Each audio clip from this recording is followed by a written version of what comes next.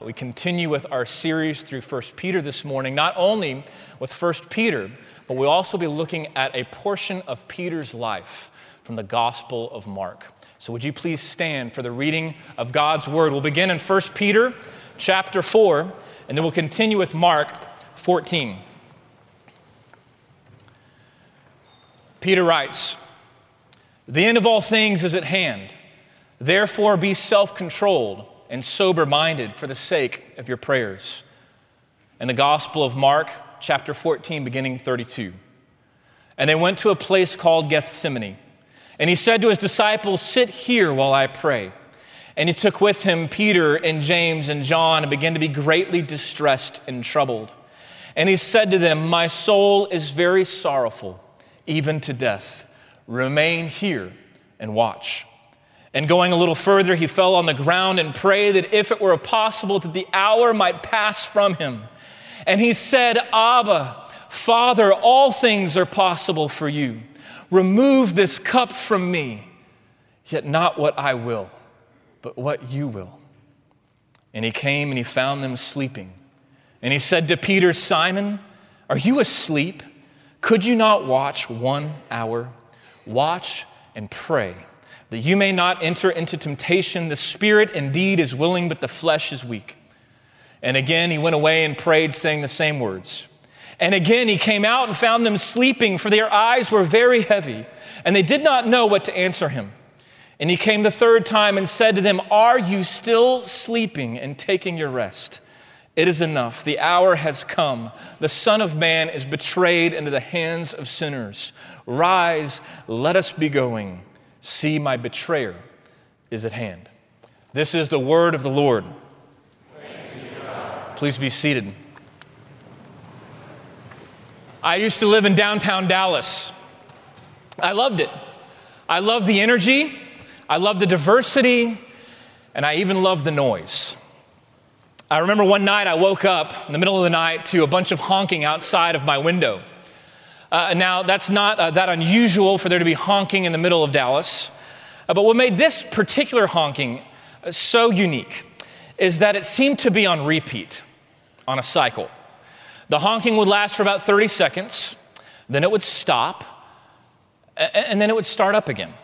Honking, silence, honking, silence, honking, silence, honking, silence. And this went on for about 10 minutes until I just couldn't take it anymore. So I had to get out of bed, go to the window and see what was happening. And there I realized that a man had fallen asleep at the wheel with his foot on the brake at the intersection of Ross and Lamar. And what was happening is that as the light was red, people were coming up behind him and they'd stop.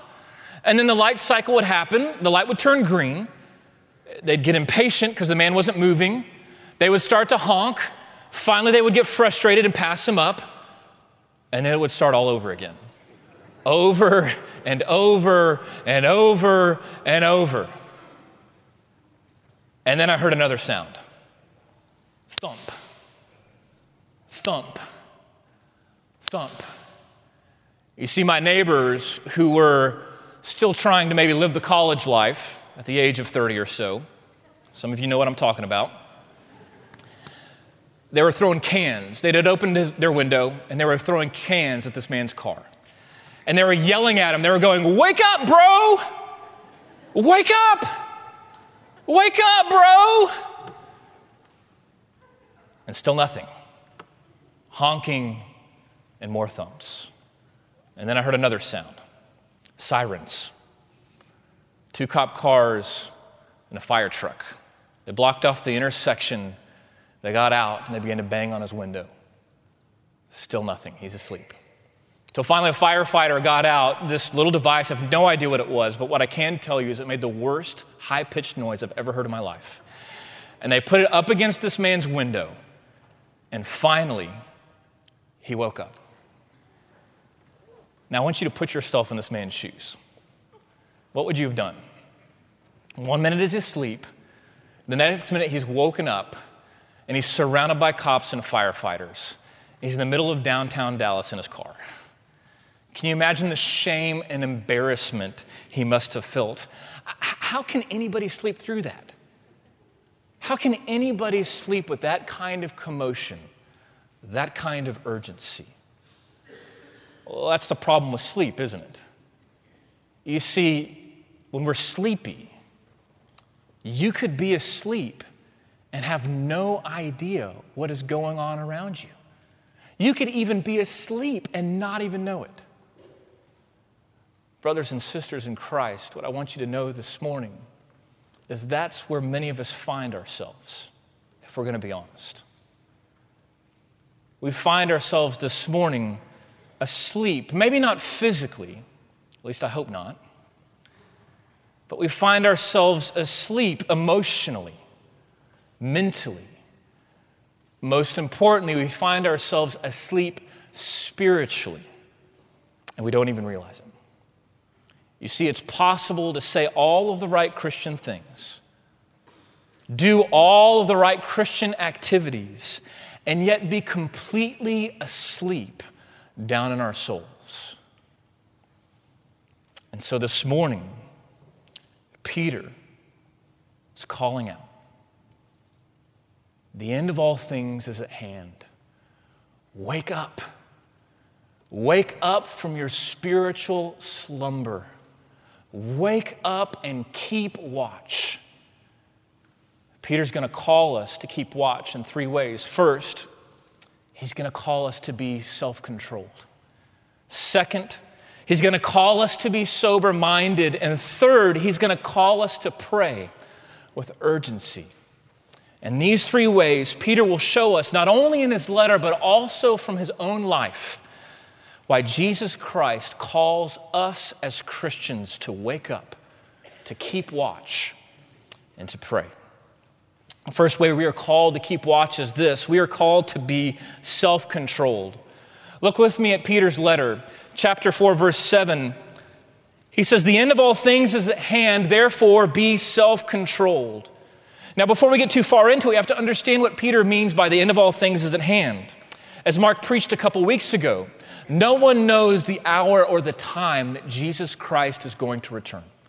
But what we do know is this: he is going to return. He promised us that he would come back. And so for Peter, this should fill us with a deep sense of urgency. He should know, because he learned it the hard way. The Gospel of Mark tells us a story about Jesus on the night that he was betrayed in the Garden of Gethsemane. Look with me, Mark 14, verse 32. It says, "They went to a place called Gethsemane, and Jesus said to his disciples, 'Sit here where I pray.' And he took with him Peter and James and John and began to be greatly distressed and troubled."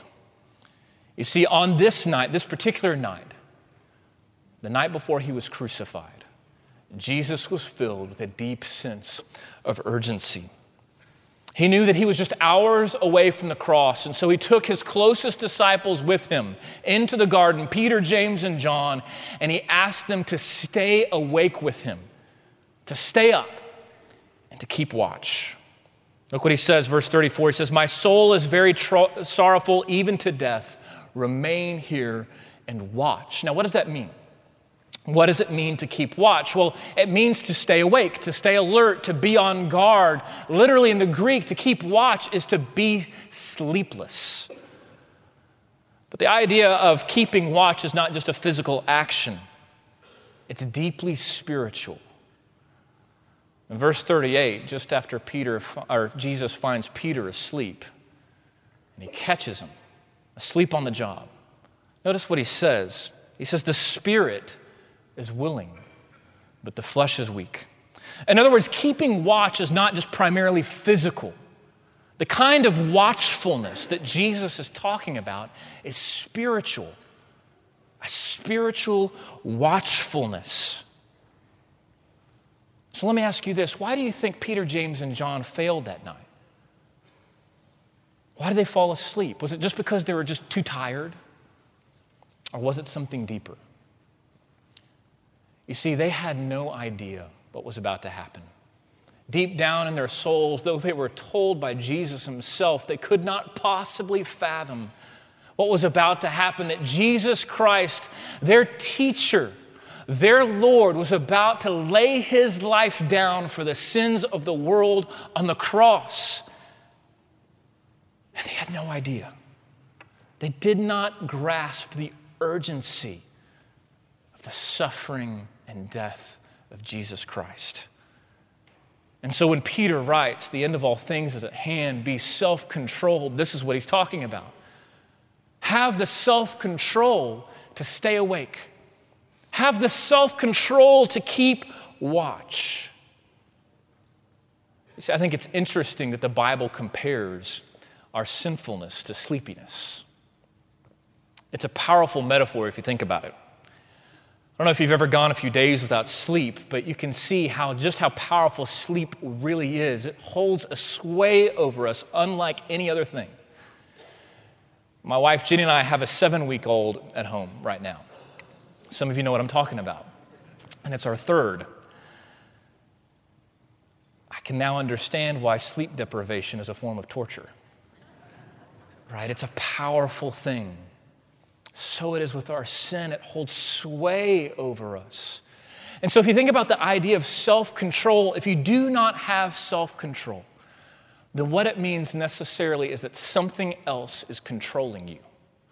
Let me say that again. If you don't have self-control, what it means is something else is controlling you.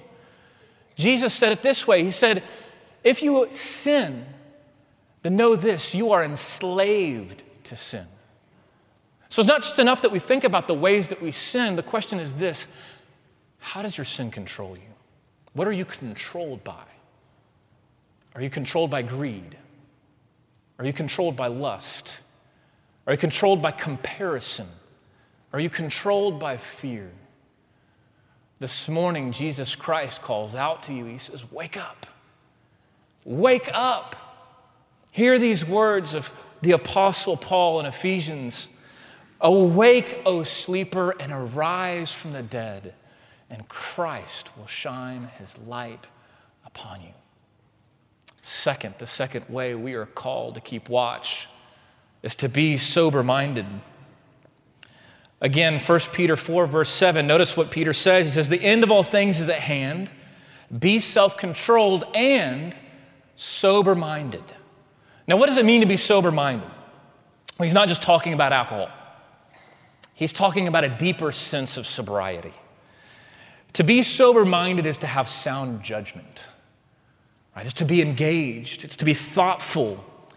I think R.C. Sproul Jr. put it best when he said that to be sober-minded is to treat truth seriously.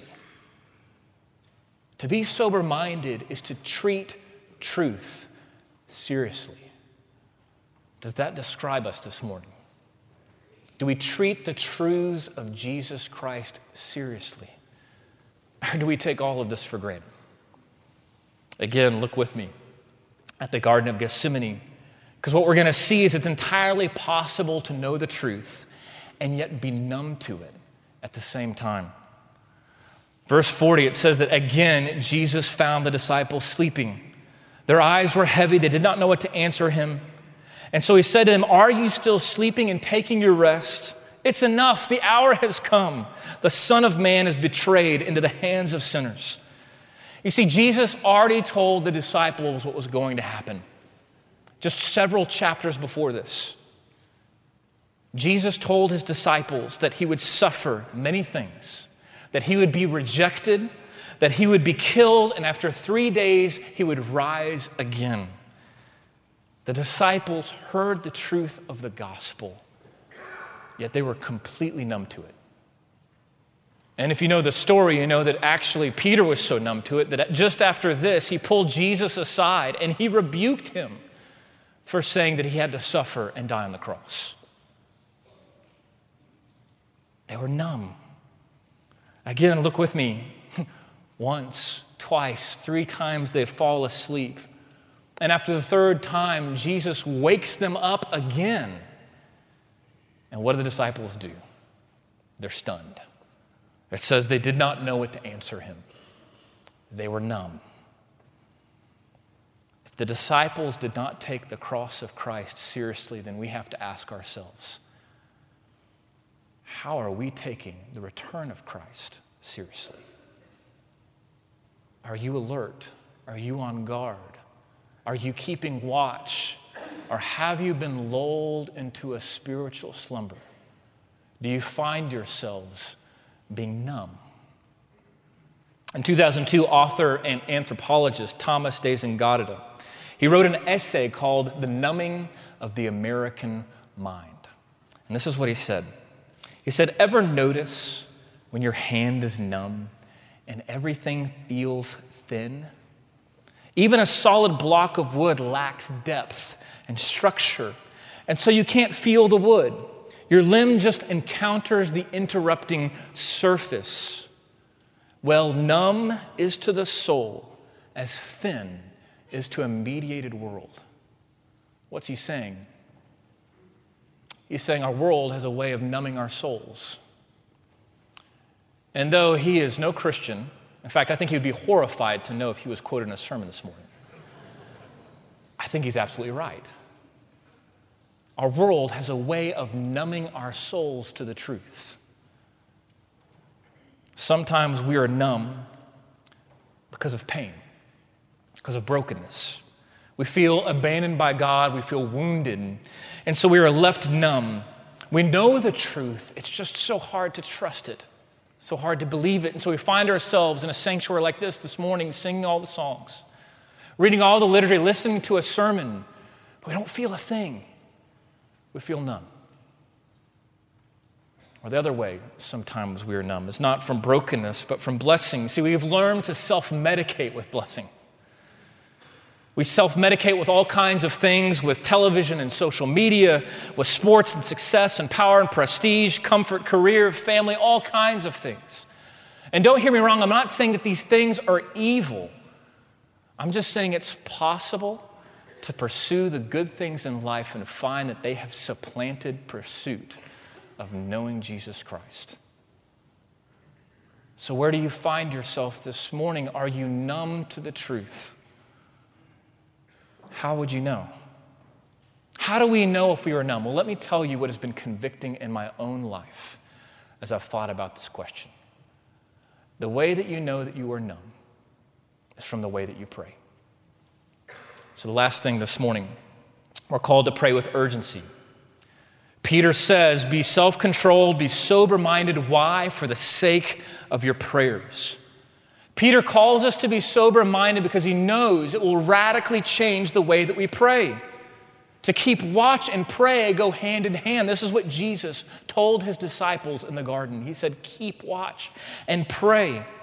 And so Peter's failure in the garden was not just that he fell asleep.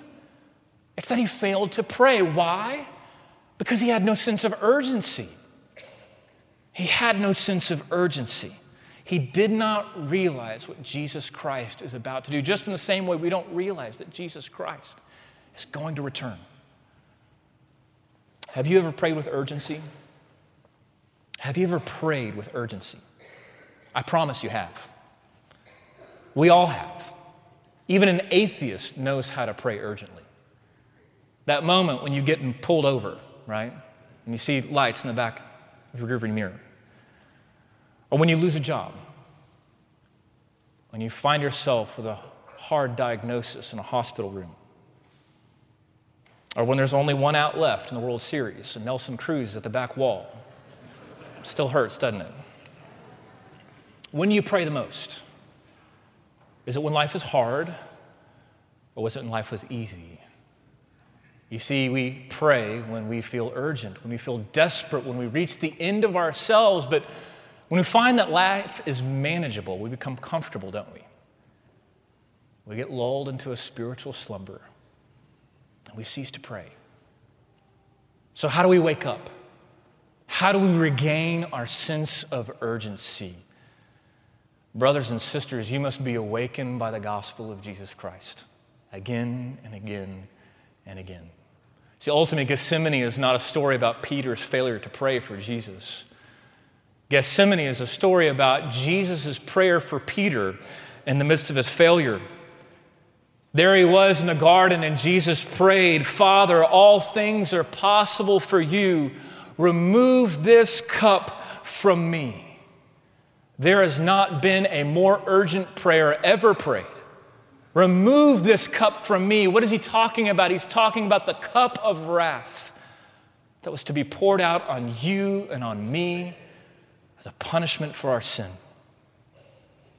Isaiah, the prophet, said it this way. Isaiah 51, he said, wake yourself and stand up, O Jerusalem. You who have drunk from the hand of the Lord the cup of his wrath, who have drunk it to the dregs of the bowl, the cup of staggering. Jesus was called to drink our cup and to drink it to the dregs. And he knew it.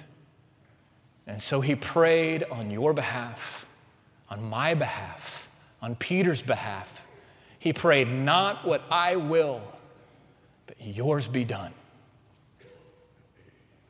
That we find ourselves spiritually asleep this morning, complacent, wayward. Jesus Christ took the cup that was due to you and he drank it. Every last drop. He prayed for you. Not what I will, but yours be done. And what I want you to understand is that he is praying for you still.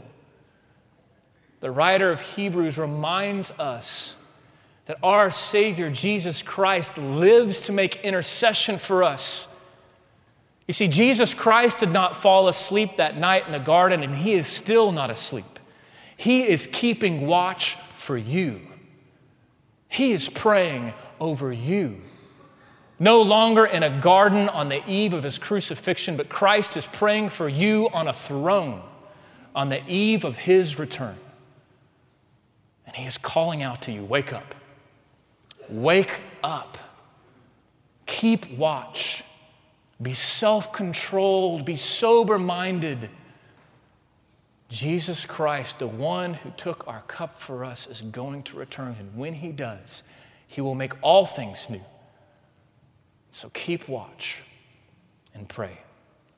Let me pray for us. Father, we thank you for your Son, Jesus, who has given us this gracious invitation to join him in prayer, to commune with him in fellowship, to now come to the table. Father, as we come to this table, would you use it to remind us of the grace and goodness of the gospel? Would you use it to stir our souls, to invigorate us, to wake us up again? We ask this in Jesus' name. Amen.